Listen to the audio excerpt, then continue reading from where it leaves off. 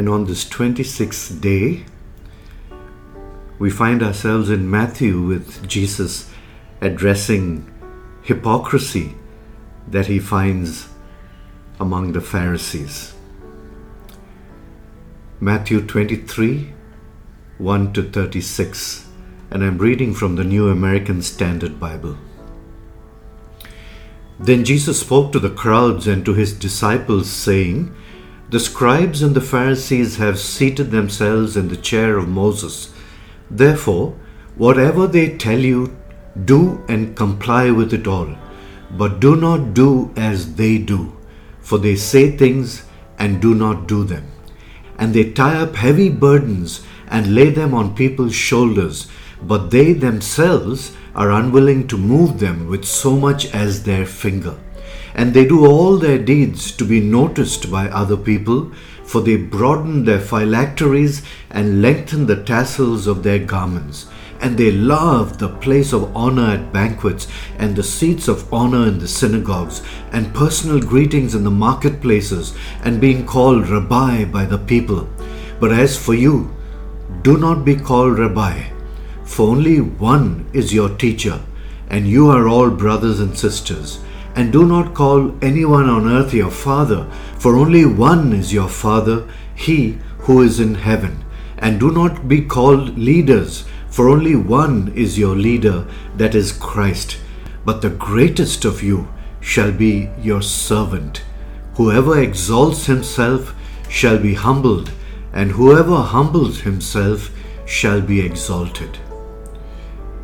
But woe to you, scribes and Pharisees, hypocrites, because you shut the kingdom of heaven in front of people. For you do not enter it yourselves, nor do you allow those who are entering to go in.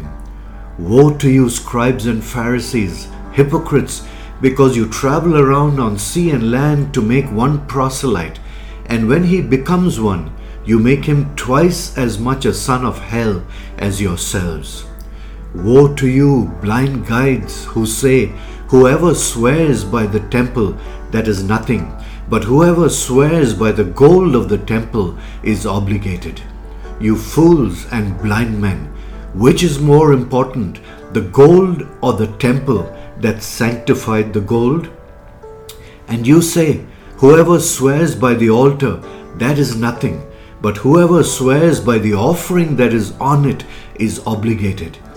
You blind men, which is more important, the offering or the altar that sanctifies the offering?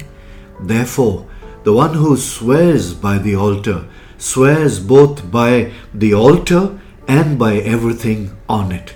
And the one who swears by the temple swears both by the temple and by him who dwells in it. And the one who swears by heaven swears both by the throne of God and by him who sits upon it. Woe to you, scribes and Pharisees, hypocrites, for you tithe mint and dill and cumin and have neglected the weightier provisions of the law, justice and mercy and faithfulness. But these are the things you should have done without neglecting the others, you blind guides who strain about a gnat and swallow a camel. Woe to you, scribes and Pharisees, hypocrites, for you clean the outside of the cup and of the dish, but inside they are full of robbery and self-indulgence. You blind Pharisee, first clean the inside of the cup and of the dish, so that the outside of it may also become clean. Woe to you, scribes and Pharisees, hypocrites, for you are like whitewashed tombs, which on the outside appear beautiful, but inside they are full of dead men's bones and all uncleanness. So you too outwardly appear righteous to people, but inwardly you are full of hypocrisy and lawlessness. Woe to you, scribes and Pharisees, hypocrites, for you build the tombs for the prophets and decorate the monuments of the righteous. And you say, if we had been living in the days of our fathers, we would not have been partners with them in shedding the blood of the prophets. So you testify against yourselves that you are the sons of those who murdered the prophets.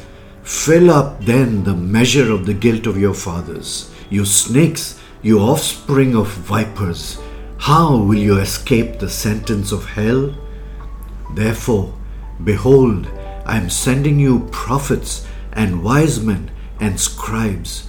Some of them you will kill and crucify, and some of them you will flog in your synagogues and persecute from city to city, so that upon you will fall the guilt of all the righteous blood shed on earth, from the blood of righteous Abel to the blood of Zechariah the son of Berechiah, whom you murdered between the temple and the altar. Truly, I say to you, all these things will come upon this generation. Heavenly Father, truly these are such strong words that have come from your Son. And Lord, they don't stay in the pages of antiquity, but they even convict us, Lord, and prompt us to look at our lives and see if there is any hint that our religiosity is like that of the Pharisees. We invite your Holy Spirit to point out in us those inconsistencies between what we say and the way we act.